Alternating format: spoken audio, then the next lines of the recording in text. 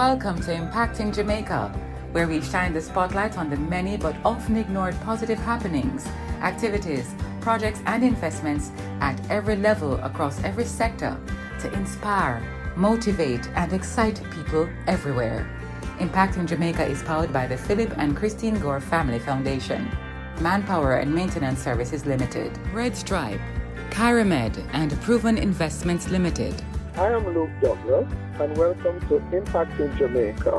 Today I'm speaking with Tamika Goldberg, who is the Director of Internal Affairs at the Jamaica Customs Agency and Chairperson of the agency's Corporate Social Responsibility Committee. Welcome to Impacting Jamaica, Tamika. Thank you. Thank you for having me. Okay, so most persons, when they are dealing with customs, they are thinking about importation, clearing of barrels. So customs established its Corporate Social Responsibility Committee. So tell me a little bit about this committee, and I understand that there has been a major initiative. Tell me a little bit more about that, Tamika. The Jamaica Customs Agency established a corporate social responsibility program because we wanted to have a greater impact on our stakeholder community. Yeah. Traditionally, customs is known for revenue collection, border protection, and trade facilitation. However, with this current established program, we are able to reach more people, the man in the street, the persons who we serve, in order to make a difference and have a positive impact on their lives. So the CSR program that the Jamaica Customs Agency established specifically had to do with the distribution of tablets into schools. Tell me a little bit about that. Due to the global pandemic that we are experiencing, there are a number of groups that are severely impacted. One particular group being children who are not privileged to have the necessary devices to conduct continue their educational activities. Yes. And in this regard, we decided that we would reach out to 2 schools that are located within our vicinities, our communities. Right. So give the necessary assistance, partner with them to identify the students that are in need who have not benefited from other programs or other donations, and see how best we could assist with that particular challenge. And which are these 2 schools? The Edward Siaga Primary School, formerly the Namtown Primary, Right. and the Farm Primary School in Montego Bay, in Green Pond, Montego Bay. Both schools are less than 10 minutes away from our Kingston and Montego Bay location.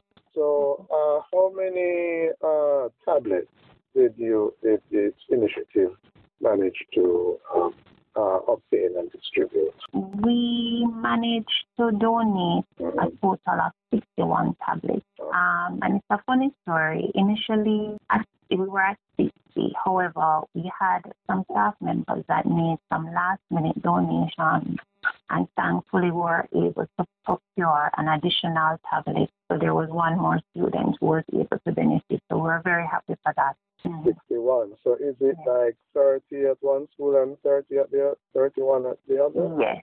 Right. We handed over 30 to Farm Primary and 31 to Edward Siaga Primary. So tell me about the response of the stakeholders, the recipients of these tablets. What was the response like? It was welcomed. As you can imagine, the donations were needed. Yeah. And, this generation of children, they know what it is they want. They know what they want. And as we say, it takes a village to raise a child. Yeah. So as an entity, we wanted to do our part in that regard. Right. And did what we could do. And the response from the recipients was they were very happy and they welcomed it. What was the cost of the donation to the schools? Well, we raised a little over $1.2 million And these funds, all the donations towards this initiative were from the employees of the agency. So we were able to raise $1.2 million and make a total donation of 61 tablets. So you're saying that the staff took money from their salaries in these difficult times to donate to this project? Yes, the staff was very happy to support the initiative because we all have children. Most of us have children, and we understood the need for children to have what it is they needed, do what it is they needed to do. So the support was overwhelming, and it was done without hesitation. That's fantastic. Yes. So in terms of the CSR program, was this like your first initiative, or did you have other initiatives before this? This would be our second initiative. Earlier this year, we partnered with 2 shelters to donate some essential items. Right. We had partnered with the Mary Atkins Shelter in Kingston and the Refuge of Hope in Montego Bay. That's good. So in looking towards the future, are there any other initiatives that the CSP program will be embarking on? Yes, we have some projects that we are contemplating, one of which we're trying to develop a tutoring program because we have a lot of teachers here at Customs, and we want to see how best we can utilize that skill set within the agency to give assistance to students who may have weak areas, especially those students who are at the C-Tech level. So we are trying to see how best we can get that off the ground. Additionally, we have set within our site to develop a mentorship program as well as explore environmental projects.